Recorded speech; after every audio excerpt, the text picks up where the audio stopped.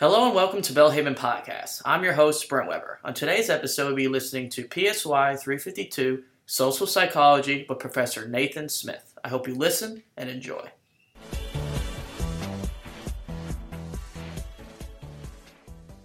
Okay, so continuing on that subject, we're looking now at family factors related to aggression. And this is an interesting topic and something that my guess is there will be a lot of interest in, but before we get to maybe the more interesting or controversial or what have you part of the discussion, we'll start with just some of the basics. So harsh parenting is associated with higher aggression in children later on. What is harsh parenting? A number of definitions for it can be thought of. More authoritarian parenting would be one way to think of it. More black or white, yes or no. There would be less shades of gray, there would be less room for interpretation, less room for other types of discussion. I guess harsh is a good way to sum all those things up in general. So we'll start with that reality. And again, we're looking at this is not something that's up for debate or up for questioning. This is the reality that the preponderance of the research has showed us, and we'll continue. I'll get to your questions, your obvious questions in a minute, but first I want to get through the basics. So, verbal abuse associated with higher aggression in the child later on. Not tremendously surprising. In some ways, this goes back to the social learning theory that we talked about towards the beginning of this lecture. The child sees verbal abuse, and I guess there's somewhat of a question of, does the verbal abuse itself do something to the child that makes the child more aggressive? Does it change the actual person, or is it a matter of not changing the person but teaching the person how to behave? And this is a question that is answerable. There's certainly a hypothesis. You could hypothesize either way, but something to keep in mind: is it the teaching part, or is it the aggression changing something in the child? And something similar with the physical abuse. Again, physical abuse also associated with higher levels of aggression in the child later on. Not a great surprise. Following the same concepts, the idea that physical abuse, is it changing the child in some way, or is it demonstrating to the child what normative behavior is? This is an open question. So what do we do with this? Well, let's start out with an understanding that we're not talking about opinions right now. We're talking about facts. And facts are good, and facts are a reflection of the world that God created, and so they're not anything ever to be afraid of. They're just something that needs to be thought about and dealt with in a serious manner.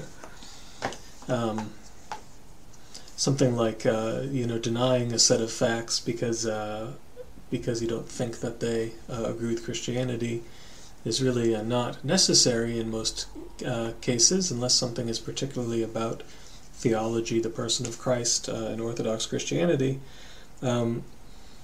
Facts are facts, and they're things that need to be dealt with in a meaningful way. Now, so I suppose the obvious question here goes back to the biblical interpretations related to child rearing. So there are some biblical interpretations related to child rearing that would say that hitting children is necessary to teach them or to raise them, and there would be some biblical interpretations related to child rearing that would say that that is not necessary.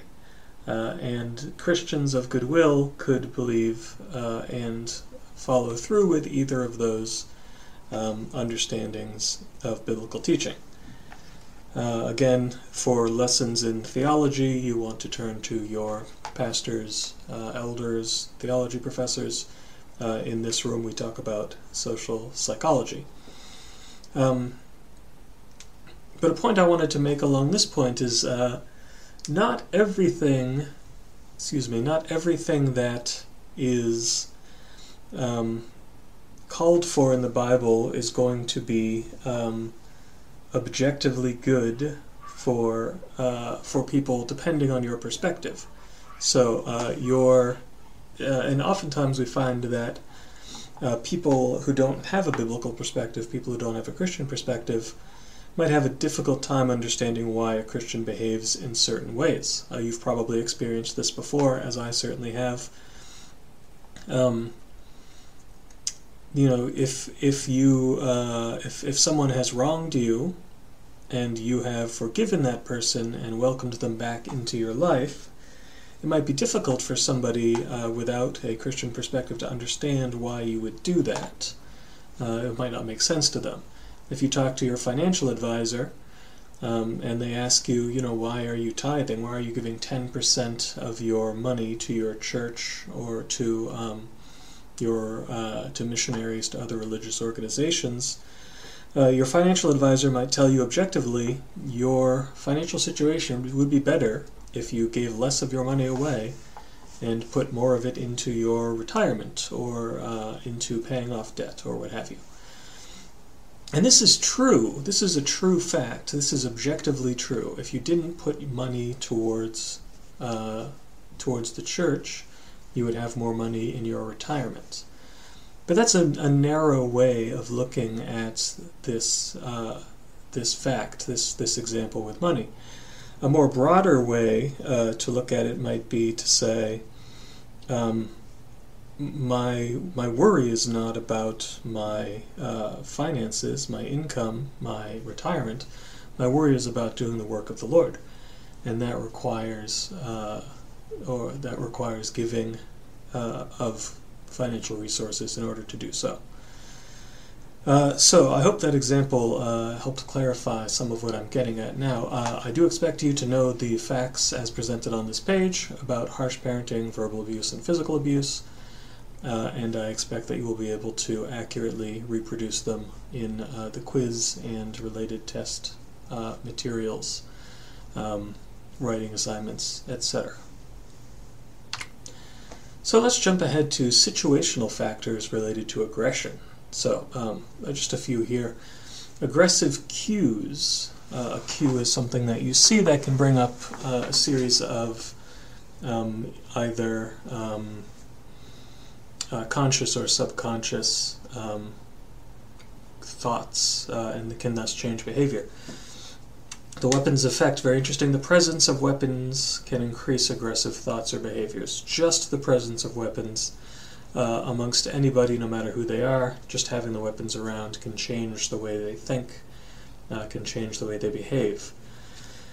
Similar things with aggressive characters in media. We're going to get to that a little bit further down. Temperature.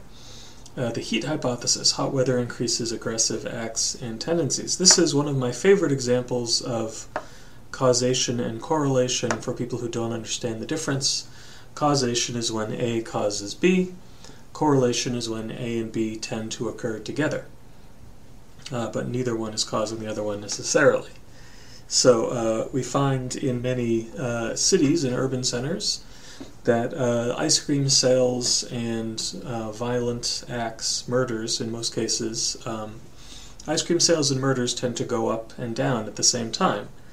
So if you thought that this was a causal change, you could say, well, if we just stop selling ice cream, we'll have less murders. Wouldn't that be fabulous? But in actuality, it's not that A is causing B, it's not that ice cream sales are causing murders, it's that something else, C, in this case hot weather, is causing both A and B to rise. And we do find that when temperatures are higher, there are more violent activities, more murders, etc., and more sales of ice cream. So this sort of classic example of causation versus correlation, something that I hope will benefit you going forward. Whenever someone tells you that A and B are related, you want to be thinking what is causing what, or is something else causing both of them. Another example, crowding. So obviously we talked about this a little bit earlier with the baseball game example. Crowding people, putting them into a enclosed space tends to cause or increase aggressive behaviors. I wonder if this is related to mob mentalities or to prison behavior, having people crowded in those situations. I'm not sure. I'm not sure what the work that's been done on that is like. And then finally, violent media. So there is such a thing as a desensitization to violence, right? So the more violence you see, the more used to it you become. And this is something, it's true, but you don't want to take it too far. So you might have heard it said that, well, violent video games are causing a rise in violence in the U.S. Well, through much of the time, I mean, there's a whole bunch of stuff wrong with that theory. The first being that through the majority of the time when this was being claimed through the 90s and 2000s, violence was actually falling very precipitously. So the whole idea that violent video games were causing a rise in violence is nonsensical because there was no rise in violence. Violence was falling rapidly. First off, you want to start with the establishment that the facts being presented are true. Second, there's a good amount of research on video game players that they are no more violent than their peers who don't play video games, and they actually do score higher in various types of cognitive tests, hand-eye coordination tests, general knowledge, etc. And some of this is related to the hand-eye coordination is certainly related to actually playing the video games. You're getting a lot of practice with hand-eye coordination. So we don't want to take this concept too far. There is a general truth that violent media will desensitize folks to violence, but there's no reason to be afraid of mass murders happening all the time because of the violence available in media. I mean, there's already so much violence available in media, it's hard to imagine there being even more. And if we don't have an effect now, we're not likely to get that kind of very large effect down the road.